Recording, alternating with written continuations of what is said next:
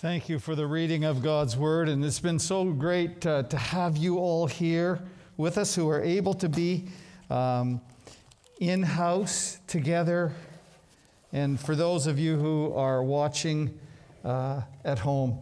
And I'm just thinking, can I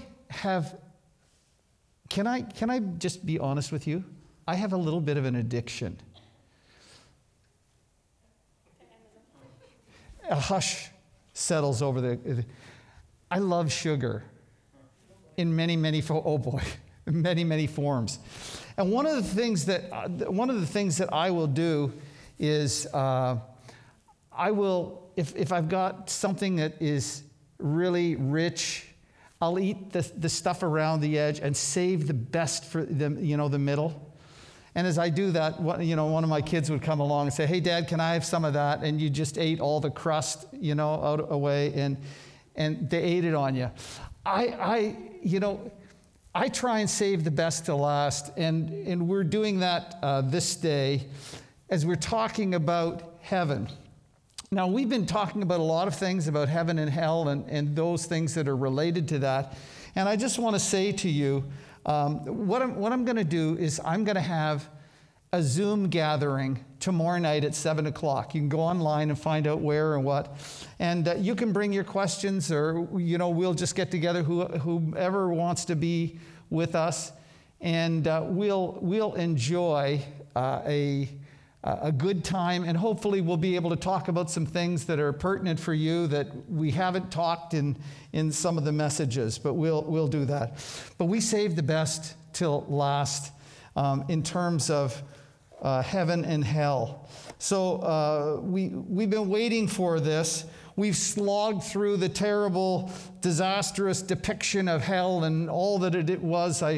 Normally when I leave on Sundays from the church, I call my dad and I say, "Dad, how are you doing?" And he'll make comments on the service or something like that. He said, I was left with one thing coming out of that message on hell. I said, "What was that, Dad?" He said, "I don't want to be there." And thank God none of us has to be there. And it's when we live that life without regard for God, and we want to move from that terrible, terrible time to this desirable, hopeful, stunningly beautiful depiction of heaven for us. But for some people, heaven doesn't look actually very attractive to them. For some people, they imagine these caricatures of little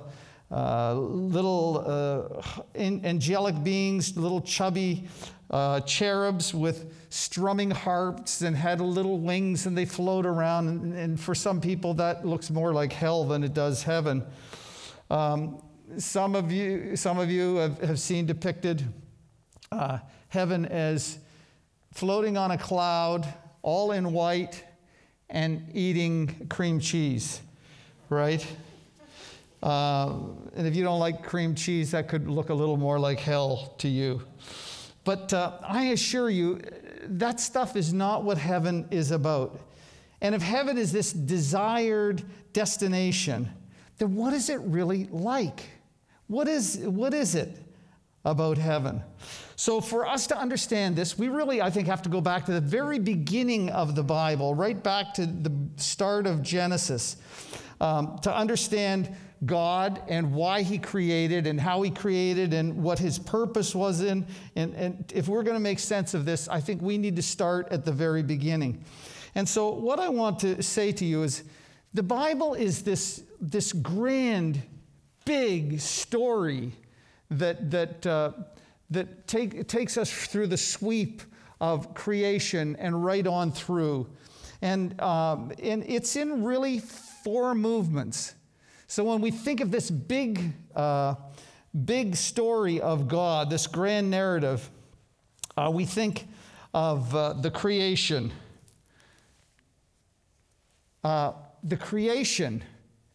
And then we think about the fall of humankind. What am I? I don't have to wear this. What am I? I can't see.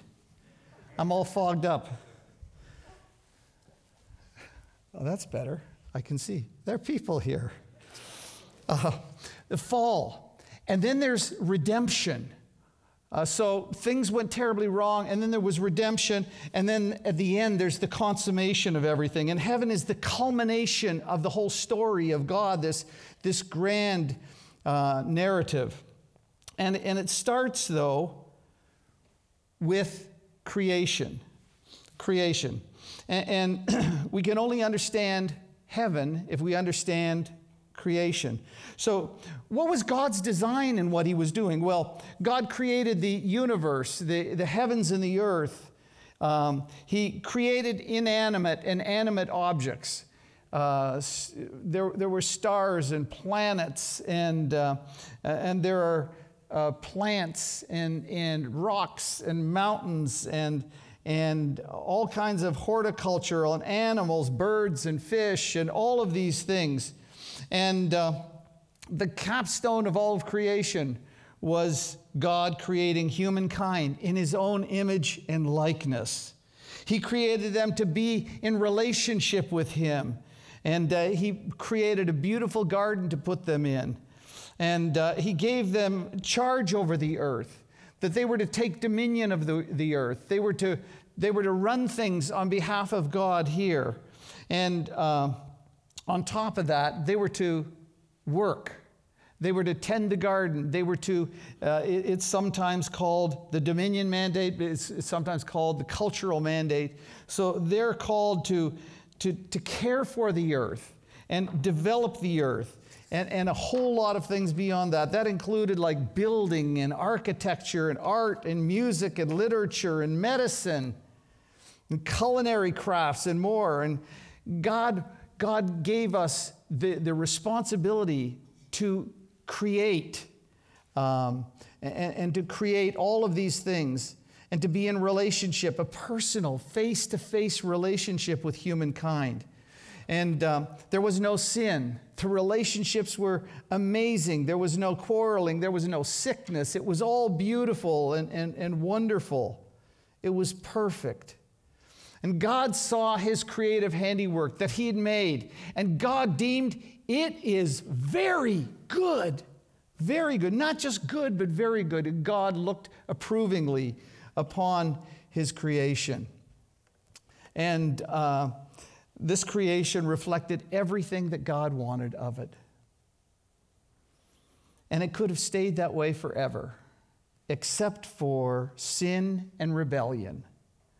Everything changed. And that was the fall. The fall, and with the fall came the curse of God. So God instructed the man and the woman that they were not to eat of the tree in the middle of the garden, the tree of the good of the tree of the good and evil.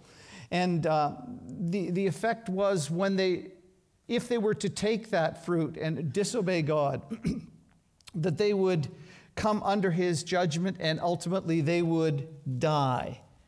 And so the relationship with God was severed at that moment. They used to walk with God in the cool of the day in the garden. They talked with him. Can you imagine that? And when they sinned, everything changed. And now they weren't looking for God. In fact, they were hiding from God. And God is calling them, where are you? And they get put out of the, I'll try and be able to continue on here with my limited light. You can hear. And so what happens is a relationship with God was broken. The relationship between the husband and the wife is in bad state. There was such harmony between them, and now it's not. Now there's a battle. There's a battle for supremacy. There's a battle for who's going to be in control. There's a power struggle. And in the first family, they're in shambles. Now Cain is murdering his brother Abel. And we see things just go downhill more and more from then on. And there's sickness and disease, and the environment is affected. There are now, tending the garden was a joy. It was easy. It was simple. But now the earth was filled with things like weeds and proliferating everywhere. And there's animal predation, killing each other, tearing each other apart. And there are dangerous weather patterns. tsunamis and earthquakes and hurricanes, and ultimately we would die. Every one of us would die. And these represent the curse that came upon all the planet and came upon all people. And the next movement in this grand story was the redemption. The people cried out in anguish, wanting relief from this curse that was on the earth because of our rebellion. This curse that touched all of our life, and our world was sadly and tragically broken. Well, that is representation of that. And with this redemption, we cried for help, for relief from our anguish. We needed to be healed. All creation needed to be healed. And so we're crying out to God. In fact, it says in, can you move me ahead, please? In Romans 8, it says this: the creation waits in eager expectation for the sons of God to be revealed. What's he talking about? The whole of creation is in trouble. There are problems with them. And he goes on to say, for the creation was subject to frustration, not by its own choice, but by the will of the one who subjected it, in hope that the creation itself would be liberated from bondage to decay and brought in the glorious freedom of the children of God. He says the creation is groaning. All of creation is groaning because it's sick, it's broken, everything is not as it should be. And he says not only that, but we ourselves, who are the first fruits of the Spirit, groan inwardly as we wait eagerly for our adoption as sons, the redemption of our bodies. And here he's saying, you know what it is to groan? You know what it is to groan when you're in pain and agony, when your heart is broken, when everything is going wrong? We groan. We say, God, help us. This is such a mess, our world, our life, our family. And God did something in that redemption. He began with Abraham, who from him would be a seed of Abraham. There'd be an offspring that will bless all people, all nations. Well, we see the whole plan with Israel and beyond, and we come to Jesus Christ. Jesus who will give his life a ransom so he could redeem us, so he could redeem all of creation. It says in Colossians 1:19 and 20, for God was pleased to have all his fullness dwell in him, that's in Jesus, and through him to reconcile to himself all things, whether things on earth or things in heaven, by making peace through his blood shed on the cross. He came to make it right, to redeem it, all of creation, all of that. And so that brings us then, as Jesus does this through his perfect life, his sacrificial death, his resurrection, and his conquering death on our behalf. But the last chapter, the final chapter, is the consummation. And that's where we want to get to. We've gone through all of that other to get to this place where God is going to fix things. God is going to make it right. Well, what is heaven like then, is the question. And he says this. Can you take it ahead, please? He says this. It's no longer, he says, will there be any curse. The curse that has been upon us is not there. Well, what is heaven like? Well, first, you're going to find out that heaven is on earth. Heaven is on earth. Well, are we talking about heaven, or what are we talking about? See, heaven is where God dwells. But what he had for us is heaven would be on earth. And it would be called a new heaven and a new earth and a new Jerusalem. Listen to what he says here. Revelation 21, verses 1 and 2. Then I saw a new heaven and a new earth, for the first heaven and the first earth had passed away, and there was no longer any sea. I saw the holy city, the new Jerusalem, coming down from heaven from God, prepared as a beautifully dressed for her, a bride beautifully dressed for her husband. Do you know, some of the songs we sing, we've got to watch the songs we sing because we really get our theology all messed up. And we tried even in the heaven songs to try and make sure that there were ones that the theology was proper. Heaven is a place on earth. Heaven is on earth. Now, we sing some dubious theology, and you'll know some of these. This world is not my home. I'm just a passing through. My treasures are laid up somewhere beyond the blue. The angels beckon me. And what are we saying? I want to go to heaven. No. That's not where God has for you. God has for you, your heaven is the new earth, the new heaven and the new earth. We don't go up to heaven. If you will, heaven comes down to us. This is what he says. I saw this, and there was no longer the sea, and the holy city, and it came down from heaven. The new Jerusalem came down from heaven. So earth is the place where we're supposed to dwell. And if you go back to Genesis 1, that was always God's plan, for us to live on a planet Earth, to have physical bodies. We were talking about that the other week. God gives us physical bodies. We're supposed to have physical bodies. And so he comes down, and we will forever be in a physical body. You know, Jesus will forever be in a physical body. Isn't that incredible? And we are to be in that way. And yet what happens is our bodies at this time, they wear out. They're not right. They get sick. They degrade, and we die. But we'll have new bodies, just like Jesus. He promised that we'll have new bodies just like him. Well, where do we get some of this stuff? You might be surprised. Where we get some of this stuff is actually from Greek philosophy.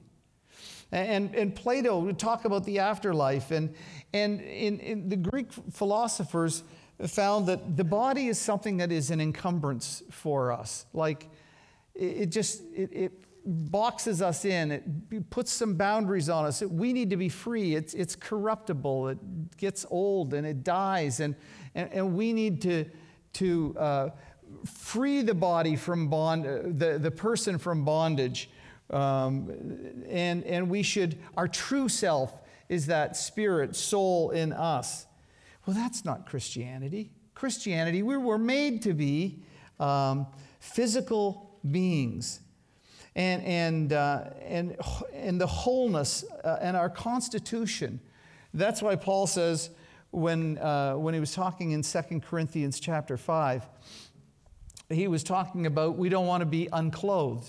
We don't want to be naked. What's he talking about? We were meant to have a body. That's why we cling. Even we're old and we're dying, but we're clinging to it. We're holding on for dear life because we want to keep our body. But he wants us to let go at that point and trade our body at the resurrection for something that is much different. Well, secondly, we will be with God and we will see his face. Look at Revelation 21:3. And I heard a loud voice from the throne saying, now the dwelling of God is with men, and he will live with them, and they will be his people, and God himself will be with them and be their God. Let me go on to 21 and verse 7. He who overcomes will inherit all of this, and I will be his God, and he will be my son or daughter. And in chapter 23 of Revelation 3 and 4, the throne of God and of the Lamb will be in the city, and his servants will serve him. And listen to this. And they will see his face, and his name will be on their foreheads. What it is, where we go to this new heaven and this new earth, which is really, this is our eternal home, that we were never allowed to see God. Certainly not to see God's face. In Exodus chapter 3, Moses says to God, show me your glory. I want to see you. I want to see you in all your beauty and splendor and glory. I want you to show yourself to me and reveal yourself in that way. And in Exodus 33:20, he says, you cannot see my face. No one can see me and live.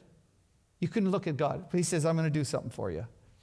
You get into this rock, this cleft in the rock. You get in there. I'm going to put my hand over that to protect you. And I'm going to move by there. And after God had moved by, he took his hand away. And he saw the trailing glory. And it lit up his face. And in Timothy 6:16, it says this about God, who alone is immortal and who lives in unapproachable light, whom no one has seen or can see. To him be honor and might forever. Amen. You know what? One day we're going to see God face to face. I can't even fathom that. We'll see Jesus, but we'll see God face to face on a new heaven and a new earth and a new Jerusalem that he has for us. Well, there's also next a new reality. And in Revelation 21 and verse 4, it says this, he will wipe away every tear from their eyes. There'll be no more death or mourning or crying or pain, for the old order of things has passed away. He who was seated on the throne said, I am making all things new. All the mess, everything that the curse brought, he's going to undo all of that. And there will be this new reality that we will live. We will live in a post-curse era. All the destruction, all the pain caused by the curse will be defeated, eradicated. All things will become new. And think about it. Everything that brought you to tears, every pain, standing at that graveside and watching the body of your loved one go into the earth. Think of broken relationships. Think of physical pain. Everything that brought you tears. God himself is going to wipe your tears away. The devastation of death and mourning and crying and pain. Think of it. It's incredible. It's unbelievable. No sickness, no disease, no pain, no medication, no dark moods, no mental illness, no fear, no anxiety, no loneliness, no relational issues, no Alzheimer's, no poor self-image, no stealing, no evil, no abuse. All the deepest needs that you have will be met in God. It'll be unending joy and satisfaction and fulfillment and amazement. The deepest longings of your heart will be realized. And when you think it couldn't get any better, it just got better. The greatest thing will be to be with God and to be with Jesus. And in every sense, we will be home. We'll be at home. This something will just feel this is where I belong. This is where I should be. Now, there are three things that are not going to happen in this. The scripture tells us one of them is there will not be marriage. See, that's kind of interesting. The religious leaders were trying to trick Jesus. And the Sadducees didn't believe in the resurrection. And so they said to Jesus, well, Jesus, tell me this, answer this little riddle for us. If a guy gets married and his wife dies and he marries the person's sister and she dies and he marries the next sister and she dies and he's got 7 that have been his wife, which one will be his wife in the resurrection? Jesus said, don't you know, don't you understand? At the resurrection there will neither be marriage nor be giving in marriage, and they'll be like the angels of heaven. You say, well, why wouldn't we be married in heaven? Well, because some people, their spouses died or they had a broken relationship, and how do you keep all those things straight? So there's not going to be marriage in heaven. But also, you know, when you read the words about marriage in Ephesians chapter 5, it's interesting that talk about the husband and the wife together. And then Jesus then Paul says something kind of interesting, that he says, I'm really speaking to you about a mystery. Christ and his church. His bride is his church. And we'll have this wonderful, intimate relationship with Jesus. And we won't be in a married state. Well, we'll know everyone. We'll have the chance of that, but there won't be marriage. The second thing there won't be is the curse will still be on the serpent. On his belly he shall go, and even his judgment is seen going on into the new heaven, new earth. And the third thing that won't be fixed will be the scars on Jesus' hands. That when we look at him, we'll be reminded of this incredible cost that was paid for our salvation. Well, what happens is there are no more sinners. And in verse 8, he goes through a whole list of people, vile, sinning people. And he said, they won't be a part of it. They'll be in the lake of fire. But there will be nothing for us from that way. And then he goes on and he talks about the New Jerusalem. And I just have to get you to read it on your own because it's a little too long. But he gives us this picture of the New Jerusalem. So coming down from heaven is a new heaven and a new earth. And on that new earth is coming down. Remember, we're not going up. It's coming to us. It's God's initiative. It's God's preparation for us. And we're going to go from a garden in paradise in Eden to a building, a New Jerusalem. And John was shown this building, and it was absolutely breathtaking. It is, it's in the shape of a cube. It's as long as it is wide as it is high. And if you know from Old Testament, that should ring a bell for you that there was a place in the tabernacle and in the temple called the Holy of Holies. That's where God was said to have dwelt, in the Holy of Holies. It's interesting, when we took our tour to Israel, one of the things we did in the wilderness in the south of Israel was we were able to see a model of the tabernacle. Things were all, in other words, painted in gold, that which was in gold, and all of the rest of those things. But this place that is so sacred that you couldn't enter into the presence of God. Only the high priest could, and once a year on the Day of Atonement. And he would offer, a sacrifice for himself and for the people, and he would go in. And it was a frightful thing to go in, and you better make sure that your heart is ready to be in the presence of God. Well, in the new heavens and the new earth, there's a Jerusalem, and it's like 1,500 miles in length and width and 1,500 miles high. And he gives a description of it, of how incredible it's going to be. And he says it's got a single pearl is a door. Now, I don't know if this is reality or this is imagery that he's given to us, but it is so beyond our understanding that what we see is an interesting thing is there's no temple in the city.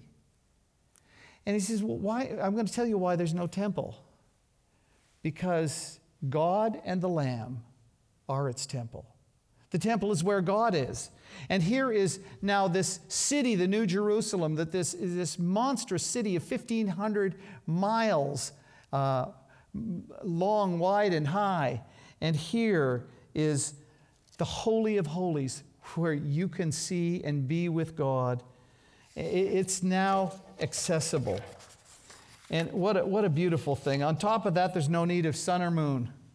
It's superfluous. It's unnecessary. Why? Because God and the Lamb are its light. His presence there lights it. It's interesting, not only that, but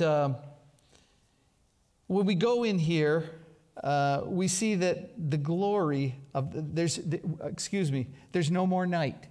There's no night in this place. The presence and the light of God, there's no darkness at all. And there's an interesting thing. The glory of the nations will be brought in. Now, this is really interesting. The glory of the nations will be brought into the New Jerusalem. This is God's grace saving the nations, saving the people. And as they come, listen, we're gonna keep our ethnicity. We're going to come in as various nations, different people groups, and we will come and we will worship and honor Him with this ethnic diversity.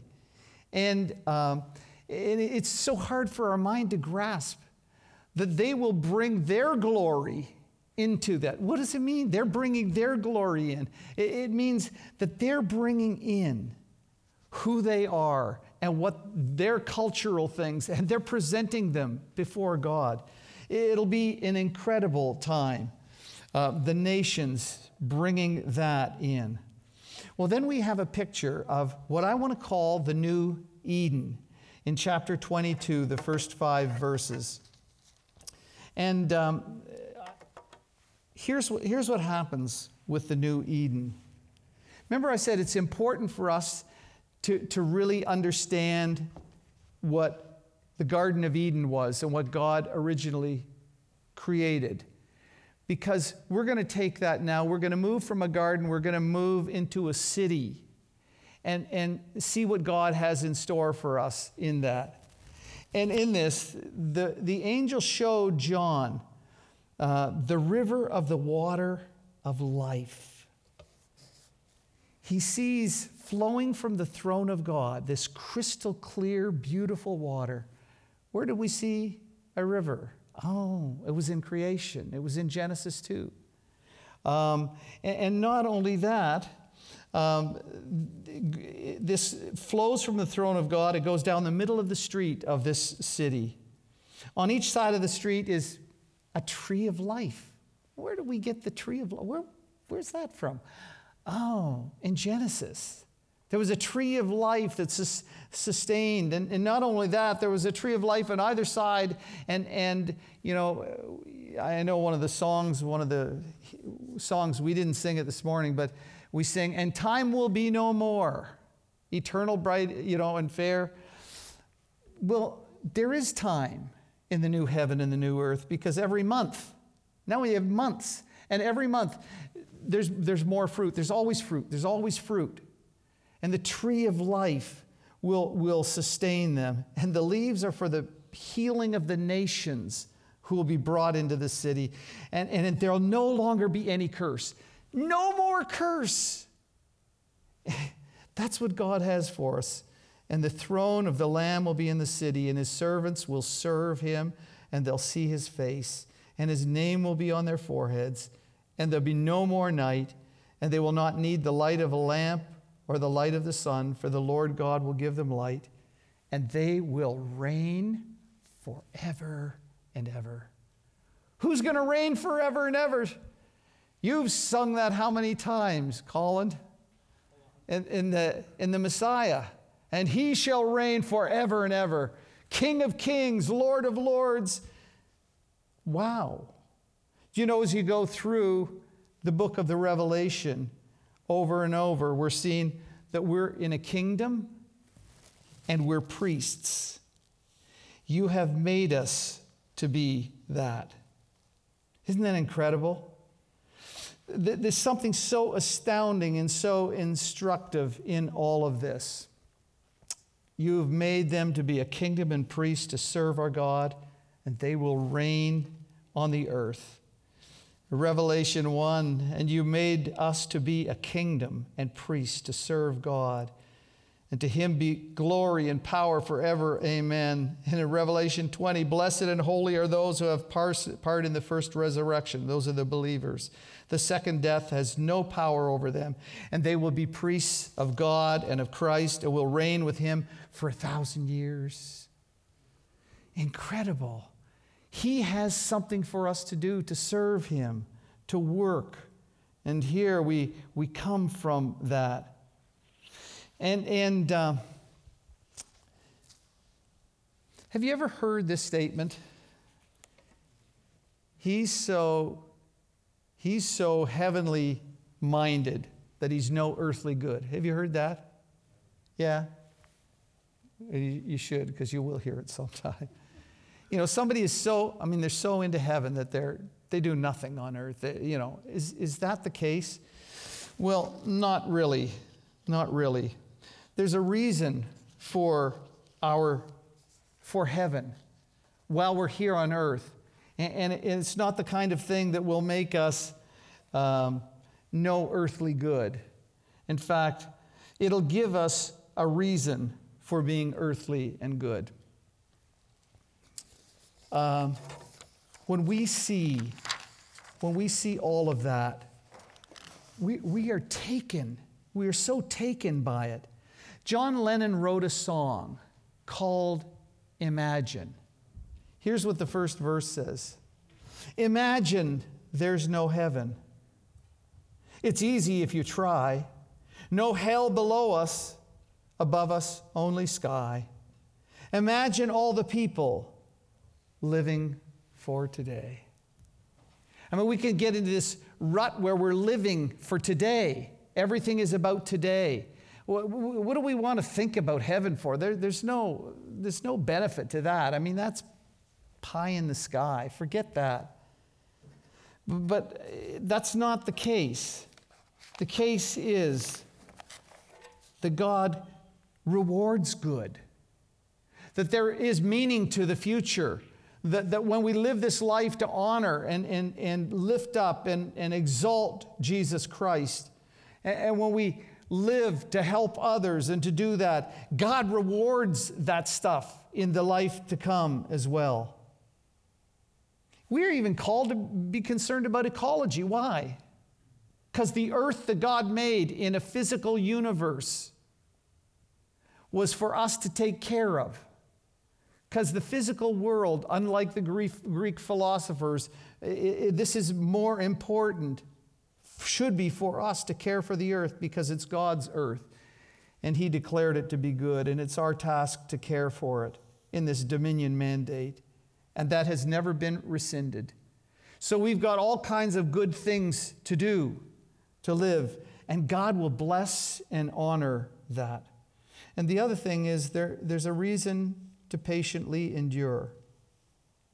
We need, I think, sometimes a really fruitful imagination. We need to sit and read this stuff, as wild as it is, and to just let your mind go wild. Listen to what the images are. See them in your mind, and see and think about that. In fact, we're called to reckon or to consider or to think or to chew on some of these things. Listen to what the Apostle Paul said in 2 Corinthians. Let me say first, the whole book of the Revelation is written to 7 churches in Asia Minor. Those of you who were on our tour of Asia Minor, we went to the churches of Asia Minor. And some of those churches that Jesus writes to were in a terrible, terrible time. They were losing their jobs. They were persecuted. They were beaten. They were even killed for their faith. How do you keep going? How do you stay on track? Over and over in the book we hear, patiently endure. You need to patiently endure. All the stuff that Satan is doing and bringing it all, he said, that's not going to be there. Just patiently endure. Listen to 2 Corinthians 4, 16 to 18. The Apostle Paul is talking about all the stuff he's been through, all of the beatings and the imprisonments and all these things. And he says, well, we don't lose heart, though outwardly we're wasting away. Yet inwardly, we're renewed day by day. Listen to this. All the stuff that he had to endure. For our light and momentary troubles are achieving for us, are you ready? An eternal weight of glory that outweighs them all. So we fix our eyes on what is not seen. So we fix our eyes not on what is seen, but what is unseen. For what is seen is temporal, and what is unseen is eternal. Don't give up. have this image of heaven and the victory that Jesus has over everything. The Apostle Paul would put it this way in Romans 8:18. I consider that the sufferings of our present age are not worthy to be compared with the glory that will be revealed in us. He says, when I think about heaven, when I do the math and I think all the stuff that's happened to me and the terrible things, I think when I compare that to what is in here and what is mine for the future, it's light, it's momentary. These present sufferings, they mean nothing compared to what is unseen and what we see by the eyes of faith. Stay faithful.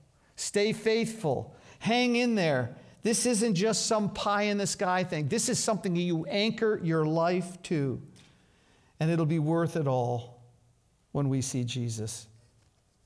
Have you thought, what is it going to be like? What is it going to be like? This place that's so stunningly beautiful, the things that will be so good, and to let your imagination go on. It will blow your mind. It'll be more than you can take in. But I want to challenge you just to think for a moment with the songwriter who asks that question himself, who's thinking about all of that himself, whose dad died, and he wondered what his dad, who became a Christian, is doing, what it's like for him. The song is called, I Can Only Imagine.